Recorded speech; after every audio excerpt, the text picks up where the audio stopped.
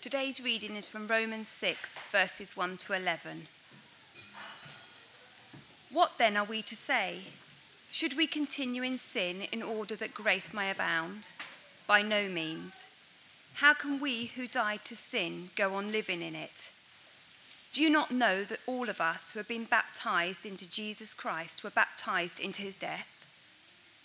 Therefore, we have been buried with him by baptism into death, so that, just as Christ was raised from the dead by the glory of the Father, so we too might walk in newness of life.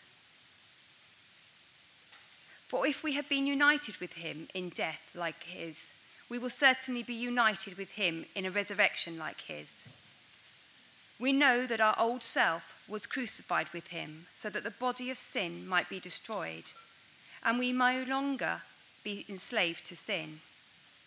For whoever has died is free from sin. But if we have died with Christ, we believe that we will also live with him. We know that Christ, being raised from the dead, will never die again. Death no longer has dominion over him. The death he died to sin once for all. But the life he lives to God. So you also must consider yourselves dead to sin and alive to God in Christ Jesus. Amen.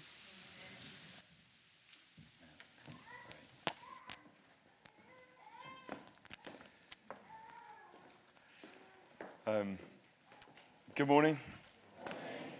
I am pumped to get into the Bible this morning. So if you haven't brought one, there's some spares on the back shelf. Do just get up from where you are, go and grab one.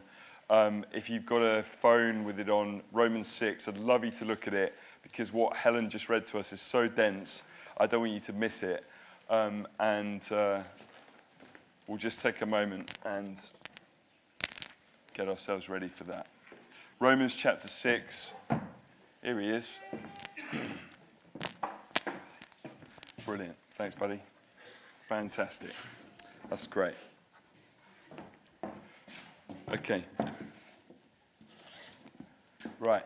I'm actually going to stand up here because I can see you this morning and I need to use these. I'm just, overwhelmed at who God is bringing. We're such a diverse church, aren't we? Look around. Look at these people who are here. We've got young, old. Thankfully, our diversity is increasing as a church, which is a real blessing. We've got different backgrounds, and all of us are here because we're hungry to see God's kingdom come. And we've got a wonderful vision, which is really, really cool. But what I want to talk about this morning is if we are serious about seeing God's kingdom coming, then I really just love you so much that I just want to help all of us grow into the fullness of what God has for us. Because we've got a vision to see the whole of this area utterly transformed by the kingdom of God. That this wouldn't be just to build a little mountain here in Ashington, Washington, and Whiston, but that we'd see these South Downs, we would see Sussex transformed. And by the way, we're not going to get in a whole bunch of other people who are much better than us to help us. This is resting on your shoulders and my shoulders. Yeah. And Jesus has said, as the Father has sent me, so I'm sending you. And if God is wanting to pour out his Spirit and release his kingdom, then does God want our vision to be realized? Yes. Fantastic. Who might be opposed to that? Everybody help. I'm definitely on, aren't I? Yeah, great. Who might be opposed to that? The devil. Fantastic. And who's been defeated? The devil. Fantastic. So everybody just look down, just miles and miles and miles, because he is right under our feet and under the feet of Jesus. So, if Jesus wanted... Right, who here loves Jesus? Fantastic. If you don't love Jesus, we would love to introduce you to him today. Okay? Now, who here believes that Jesus has called us to live like he has? Okay, are we sure about that? Yes. Okay, what is the primary difference between us and Jesus?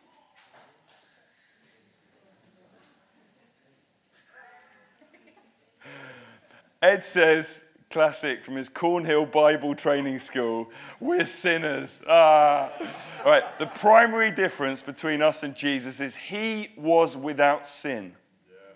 Okay? And what I want to talk about this morning is the liberating power of Jesus and apply it particularly to his breaking of the power of sin. Because sin entered the world through Adam. And in Romans, in chapter 5, it says, we've got an ancestor and his name is Adam. And sin came in like a blanket over every person that separates us from God and twists up our lives. Sin can be defined like this. Do you ever have a thought that Jesus wouldn't have?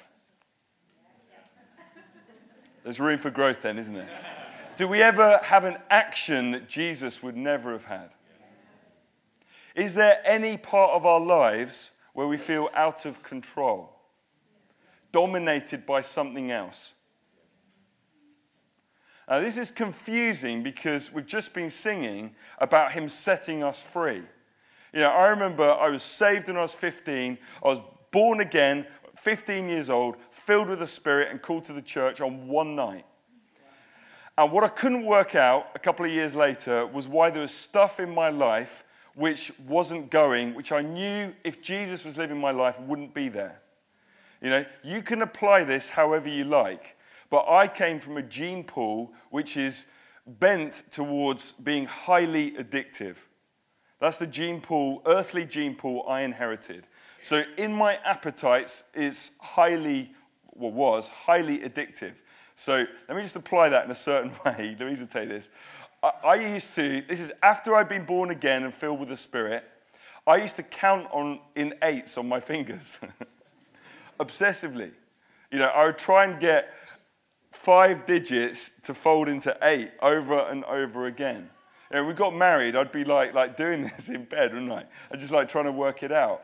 Because that is in my earthly gene pool. Now, I'm not going to go into why when we're born again are we not fully set free and delivered, although the early Christians used to take a new disciple and just put them in like hardcore boot camp for a couple of years. But, you know, what happens is when we think things or act, or when we're dominated by something else, that creates 2 results in our lives. The first is, if we believe it is a sin, it results in shame. And so what happens then is we shrink back for, a bit of time or whatever until we can get over it, and we pull back from God, and it stops us from living out the fullness of who we are so that we can shine light to the world wherever we go. Do you recognize that? Yeah, okay. Or, and you see this in the sort of spirit of the age in the wider church with a big C, or what happens is we try and persuade ourselves that it isn't really a sin and then try and get the rest of the world to change around us just to mask the fact that we're really, offending what God would like for us. Do we recognize that as well? So wouldn't you like to know how we can be free from the power of sin? Isn't that an interesting thing? Because I don't want us to be shackled by shame or embarrassment or to be just, I want us to be overcomers and to be set free. And this is what God has done. And I'm looking at you guys, I'm thinking we could change the world this year.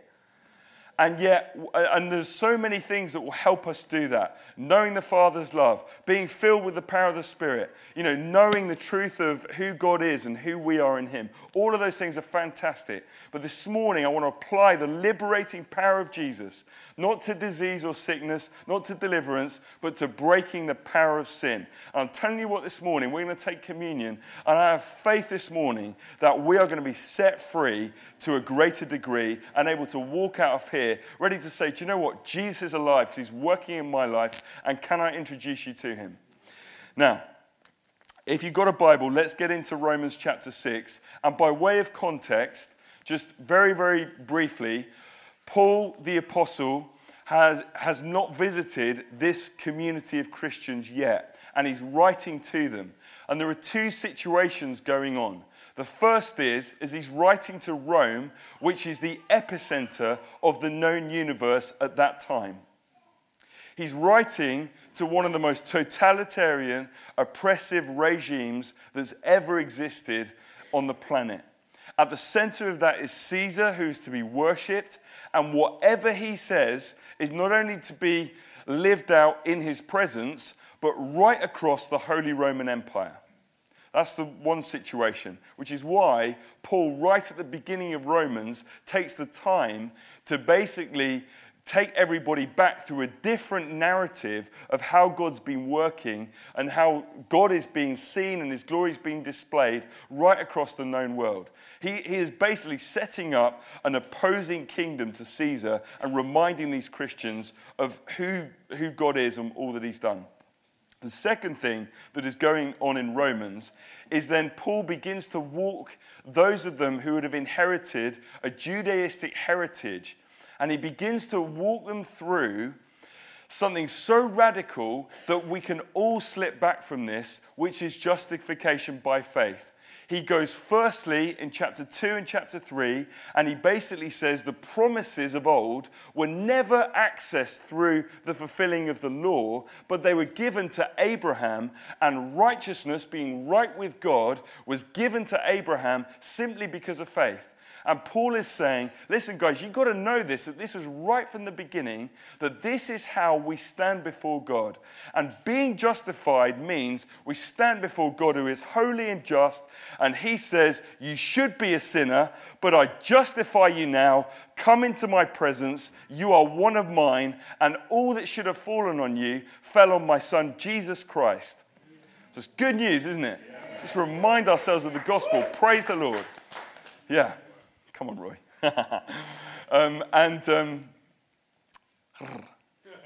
Where are we at? Yeah. Then we come into Romans 4 and Romans 5, where he's basically saying when the law came in, the law that was given to the people of Israel on Mount Sinai, when the law came in, sin increased. And Paul's basically said there's always been sin. Remember what sin is? Thinking or doing stuff which Jesus would have not even had in his frame of reference, or being controlled by forces which are, which were out of control before. Okay? So he's basically saying sin increased because of the law. But he said there was sin already in the world, but now we've got a law which brings it to account. The law basically highlights it, and so that it can be called to account. But he said the grace of God abounds more and more and more. So however much sin increased, grace increases all the more. Now let's pick up from chapter 6. I hope that's helpful. By the way, I just wanted to say, this is really important. If you had been introduced to a new kingdom of freedom and righteousness and joy with Jesus Christ as the ruling king at the center of it, it would be easy if you were living in the most oppressive epicenter empire ever known to not feel very powerful and very free and all of that. So this is kind of why Paul is getting into this and trying to teach these guys. Is this helpful? Yeah. Brilliant. So sin's increased because of the law. God's grace has increased all the more. And so then they ask, presumably in Paul's head, they ask this question. What then? And we did have it on the screen, and guys, can you just give John a heart sign? Hey, just the computer crashed, and we had this version on the screen. We could all follow it along. It's going to be beautiful, wasn't it, John? And the computer crashed, so John, we love you. Everyone say, John, we love you. Brilliant. Okay. What then are we to say? And I'm reading from the NRSV, so if you've got an online thing, just flick over into that so we're not all out of sync. What then are we to say? Should we continue in sin in order that grace may abound? You can hear the question. Sin's increased because of the law. God's grace increased to match sin. So let's sin more so God's grace increases. And he says, by no means, you punks. By no means. And what does he say? How can we who have died to sin go on living in it? How can we who have died to sin go on living in it? Think about this for a minute. What's he saying behind that statement? He's saying that it is possible to be free from the power of sin and to live free of its power.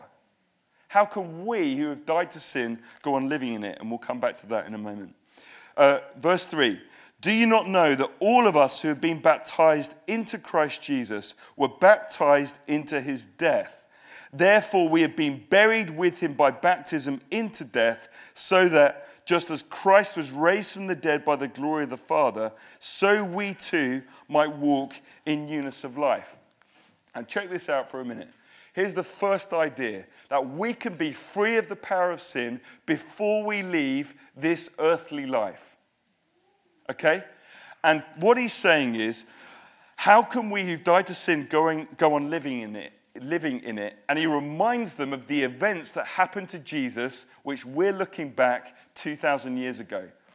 Do you not know that all of us who have been baptized into Christ Jesus? Now, who here loves Jesus? Great. Who here has been baptized? Okay, so baptism doesn't make us a Christian, but baptism is meant to be the outward sign of the inward reality. But when you were baptized, you lost all rights on your life because you were baptized and given a new identity that takes us back to the events 2,000 years ago at Golgotha outside Jerusalem on Good Friday and at the empty tomb in the garden on Easter Sunday. We were baptized into Christ Jesus, into his death. So what we're basically saying is no longer are you Matt, no longer are you Michelle, no longer are you Janet, because when you were baptized, you were brought into the identity of what happened to Jesus there. So that, why were we baptized into his death? Just as Christ on the third day, and here we've got the empty cloths because there's no body any longer as we've just been singing, praise God, so that, yeah, come on, Isabel. So that just as Christ was raised from the dead by the glory of the Father, so we too, when we die, might be free of sin. Hang on a minute. Just as Christ was raised from the dead by the glory of the Father, so we too might walk in newness of life. What he's basically saying is when you were baptized, you were brought into the events that happened here. And when Christ was raised from the dead, that was to forge for you and I, to birth within us the possibility of walking in what Paul describes here as newness of life. Another example, an interchangeable example, is eternal life. Life that has no beginning and life that has no end. But it arrives now, that we might walk here on this earth in newness of life. Now, I just want to say this, okay? I don't care if you lift up the lid of your lives and your hearts and what muck we find under there. But what I'm proclaiming to you this morning is that there is liberation from that in the name of Jesus. Because the power of sin, and you can apply this how the Holy Spirit wants to this morning. But I'm telling you that what Jesus did is to be effective to free us from any chinks in our armor, any chains around our feet, any counting in a weird, obsessive way on your fingers in eights. You know, whatever it is. The inability to control our temper, the inability to overcome being passive, the inability to overcome fear, all of that has been broken and has been released for us by the power of what Jesus did 2,000 years ago, that we might walk in newness of life. And I'm telling you what, there is nothing that I think is, how do I say this? There's nothing more grievous is when society says the church is just like us. And the exciting thing in the 21st century is that in terms of morality, our society and Christian morality is doing this. And the exciting thing about that is that it's going to become easier and easier to shine light. Because no longer are we in a day and age where people say, well, I'm a Christian. Yeah, I'm a good person.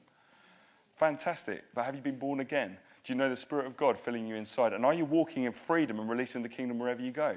Because that's what it means to be a follower of Jesus. All right? Yeah. Is everyone okay? I'm sorry. I'm up for it this morning. So everyone just breathe. Is that okay?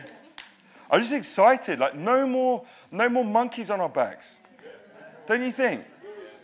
Because I'm looking around thinking, if we are to forge powerful ministry for 25 years' time and 40 years' time for our grandchildren, those of you who may not be here then, unless the Lord, gives you extra long age, what you can lay a foundation for, so that those 1,000 generations that Michelle picked up can inherit more and more and more. Let's just get it off us, don't you think?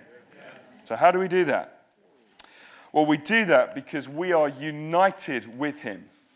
And let's pick up verse 5. For if we have been united with him in a death like his, we will certainly be united with him in a resurrection like his. Do you believe your sins are forgiven? Yes. Do you? Yes. Are you sure about that? Yes. Fantastic. Do you believe that your diseases were paid for in the atonement? Yes. Which is a whole other sermon. Yeah, do you believe that? Yes. Fantastic. Well, then you have to believe that there is power over sin because of the resurrection. Yes. For if we've been united with him for forgiveness, then we are united with him for the possibility of new life. Now, how does that work? Verse 6.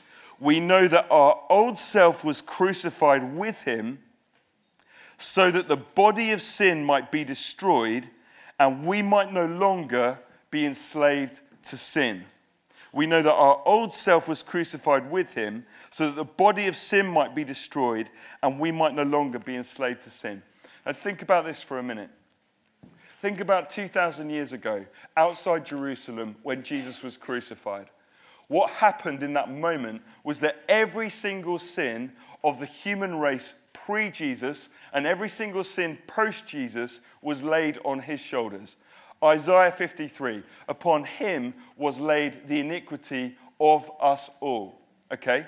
Now, can you imagine Jesus in himself bearing all the weight of anger, of deprivation, of lust, of pride, of fear, of whatever it is? Can you imagine that coming upon him?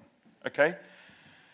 Now, when they took Jesus' body down, when they pierced his side with a spear, and he'd given out his last breath, and his side had gushed with water and with blood, a sign that he was truly dead, how much would the weight of sin have felt to Jesus at that moment?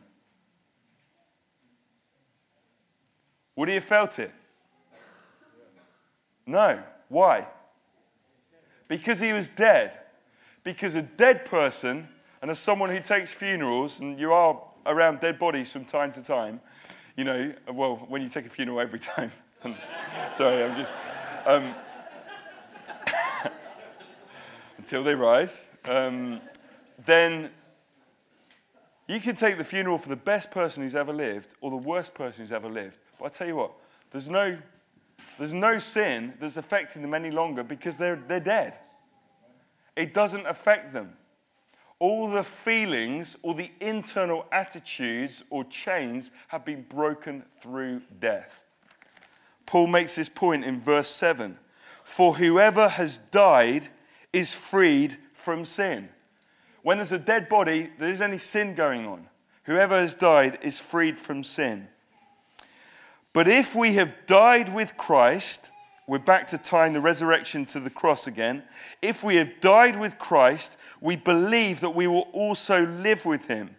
We know that Christ, being raised from the dead, will never die again. Death no longer has dominion over him. What's he saying there? He's reminding us, if we've died with Christ, we believe we will also live with him. And then he goes on to say that the ultimate powerful force behind every sin is death. Death came on Jesus Christ, and it really did kill him. But even death was defeated and was placed under Jesus' feet, and he is now over that. So let's apply that to sin first and then to death.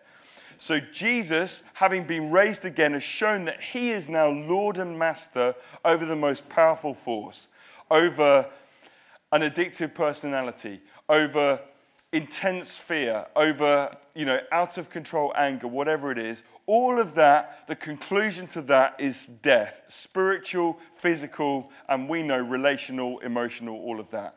And all of that, Jesus has kicked ass and he's come over the top of it and placed death under its feet.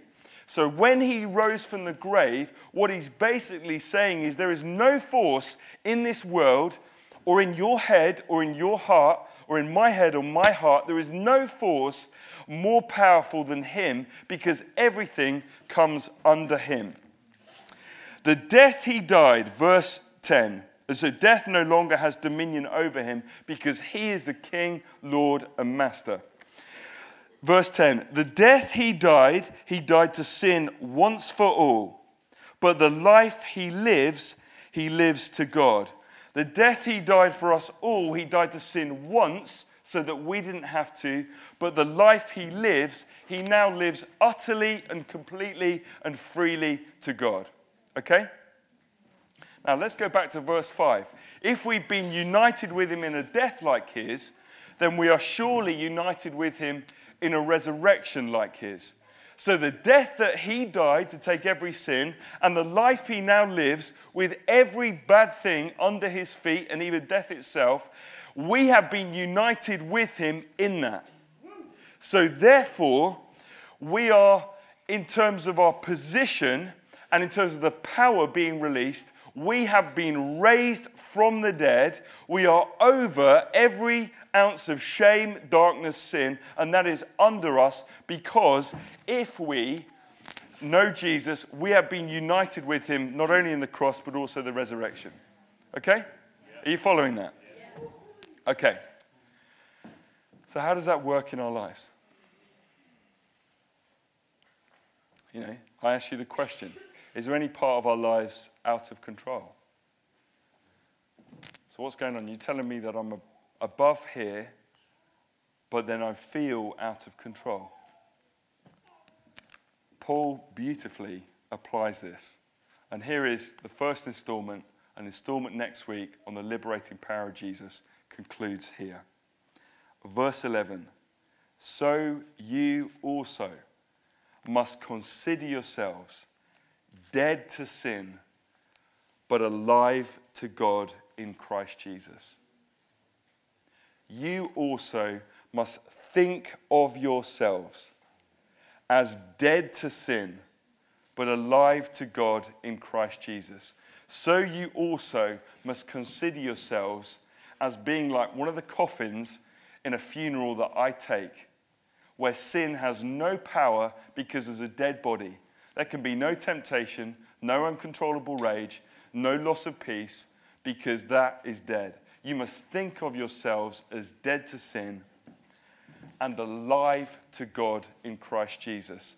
The Son of God walked in wonderful peace. The Son of God walked in supernatural authority. The Son of God walked in radical love. The Son of God walked in gentleness and boldness. And we are to think of ourselves as alive to God in Christ Jesus because we've been united with him. Okay? So, let's apply this even more fully. I'm like, cannot stop counting in eights.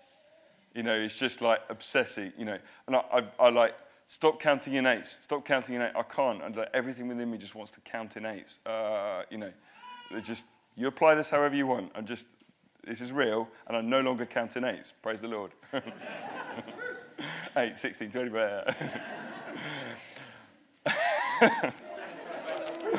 I was just saying this because I was saying at the 9. Do you remember? I've never read it, but there was a book out. You know, classic Christian book. Read the title and it tells you the message. You don't need to read the books. It's classic, isn't it? They've had one revelation, tell you in the title, and then you don't need to buy the book. It's amazing. But John Ortberg wrote this book, Everyone's Normal Until You Get to Know Them. You don't need to read it, do you? You don't need to read it. It's not a job done. It's like we're all completely weird. So I'm counting in 8. You have your whatever. So how does that? I need to break. I need to stop counting in 8. You know, I'm like kind of like, you know, writhing around in bed, like trying to calm myself. How does this work? I shift my mindset. I think of myself, because I died when I came to know Jesus. I died. So I think of myself as the desire to count in 8s died when I was 15 years old. The feelings And the thoughts may be in my head, but they are lying to me. Because there's a dead body that got left behind on some carpet somewhere when I became a Christian. And the desire, the addictive gene pool that I came from was buried that day. Well, it wasn't buried that day. It was buried on Good Friday 2,000 years ago. But I was incorporated or united into that. So therefore, I think of myself now no longer. I am free of counting in eights because the desire to count in eights died 2,000 years ago. I've suddenly just realized it. And the feelings may feel really real, but they are deceiving me because this person died for me now 23 years ago on a carpet. But they really died 2,000 years ago because they were knitted, they were united, they were attached. They were in him who died 2,000 years ago. And the desire, the feeling, the thoughts to be perfectly at peace in my body, in my emotions, in my psyche was one for me 3 days later when these linen cloths were left behind and Jesus rose from the grave, because I am united with this. But I feel like I just want to shout at the kids and wah, hang on a minute. The desire to shout perished 2,000 years ago. And the desire to be calm was won 2,000 years ago. To be authoritative, but not to be out of control. To be gentle and firm and kind and merciful and loving and full of self-control was what I have been united with 2,000 years ago. So I think of myself as dead to this, and I think of myself as alive to this. I'm telling you what, that will begin to beat away the feelings. They will go. Rather than saying, feelings go, it's like, feelings, you never really existed. I'm being deceived by a dead man because that person died 23 years ago, 2,000 years ago. Now, you can take this the other way, take this too far and say, I never sin. Or, as the Corinthian church did, I've been resurrected. That takes it too far. If we sin, then isn't it wonderful to be a part of a church where right at the heart is forgiveness? He is faithful and just. He's full of mercy and kindness. And he restores us. So we're not going to get into that situation where, if something goes wrong, then just you go back to the carpet that you lay on, when you were 15 or whatever it is. You go back to what you've been united with and you allow the blood of Jesus to just wash over you from head to toe again.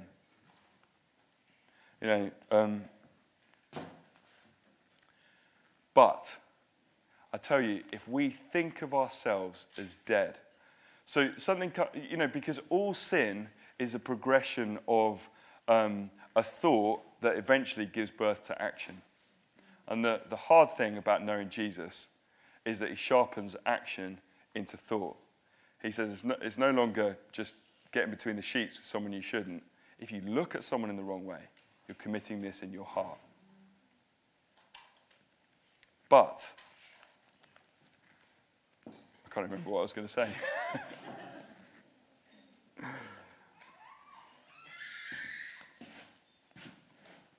But if we begin to, when something comes, and we begin to say, okay, I see you at the first sign. You've just rounded the bend, and I know where this journey ends, and it ends in 3 days of shame, and then whatever, I know where this journey ends, and you've rounded the bend. It's interesting that you've decided to come and visit me because there's no possible way that you're going to be able to land on my heart because this heart's dead. So you might as well just go back around the corner. There you go. And because I am dead to sin. You're not going to find a landing place on me because I'm dead. And how can you tempt a dead person? How can you try and control a dead person? You can't.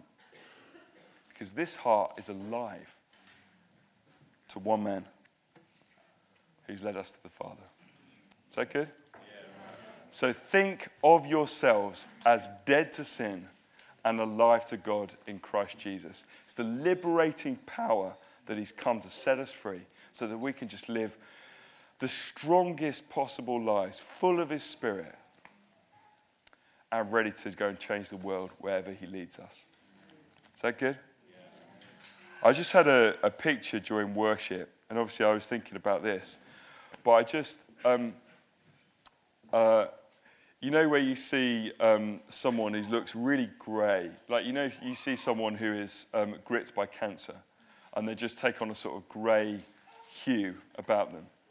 I just saw this person, and then just from the top of their head to the bottom of their feet, they just came into Technicolor. And I just felt like, and I was like, Lord, how's that going to happen? And I just felt like the Lord said to us this morning that he is going to wash us clean afresh from head to toe by the blood of the Lamb who has overcome. And so what we're going to do this morning is we're going to respond in communion.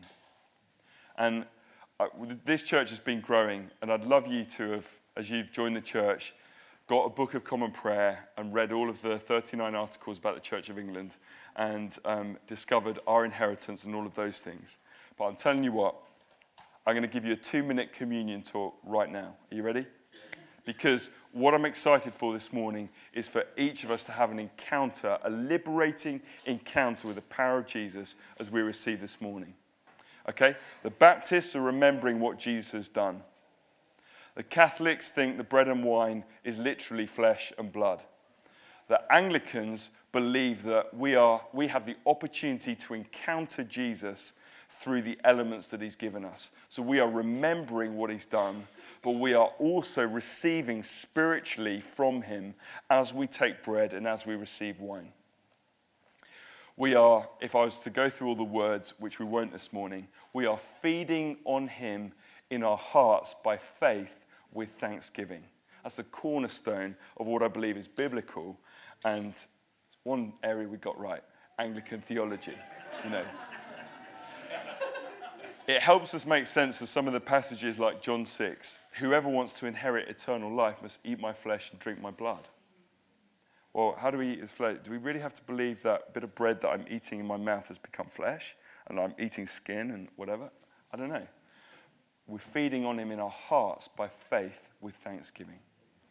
And I think as we receive bread and wine, I want you to come this morning, and whatever it is, if there's anything out of control in our lives, if there's any thought that we are thinking or mindset that Jesus wouldn't have, if there's any action that needs to be left as we approach the cross of Christ and walk away in newness of life, then as you receive Jesus' liberating, eternal life, life that has no beginning and has no end, that we are yet now united with, and you let him free you, drain you, cleanse you from within, and present you afresh, pure and blameless before our Heavenly Father.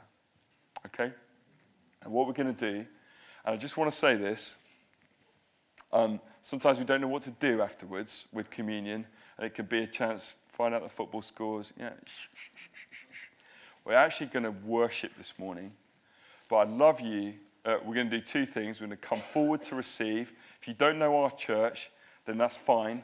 You can put your hands out. I do that because I was taught to do that when I sang in a choir when I was, a primary school age boy, and it's just how I do it. It doesn't mean you have to do it because it's in our church manual or, handbook for how you get on here. If you want to put one hand out, if you want to put both hands out, if you want to just, whatever. You do whatever you like.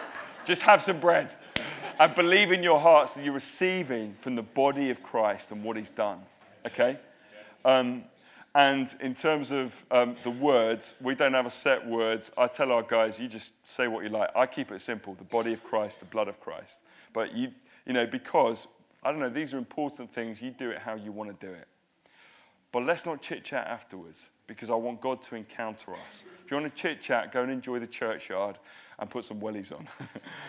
but we're going to worship. And what we're also going to do is we're going to clear the south aisle, which is the right-hand aisle as you look at the front. East, north, west, south. We're going to clear that bit of chairs so that we're going to have the ministry team there, guys who are on the Healing Centre team, or guys who are on our staff who are going to just minister to you. It's going to be a kind of holy tunnel of prayer. You know, it could be full of joy, but it's going to be really holy, and we're going to pray that Jesus will encounter you in the deepest possible way. And so as we prepare ourselves, I'm going to ask this aisle just to stack your chairs in threes and push them to the side so we've got room to do that, and we're going to then receive communion. Is everyone all right? Okay. So,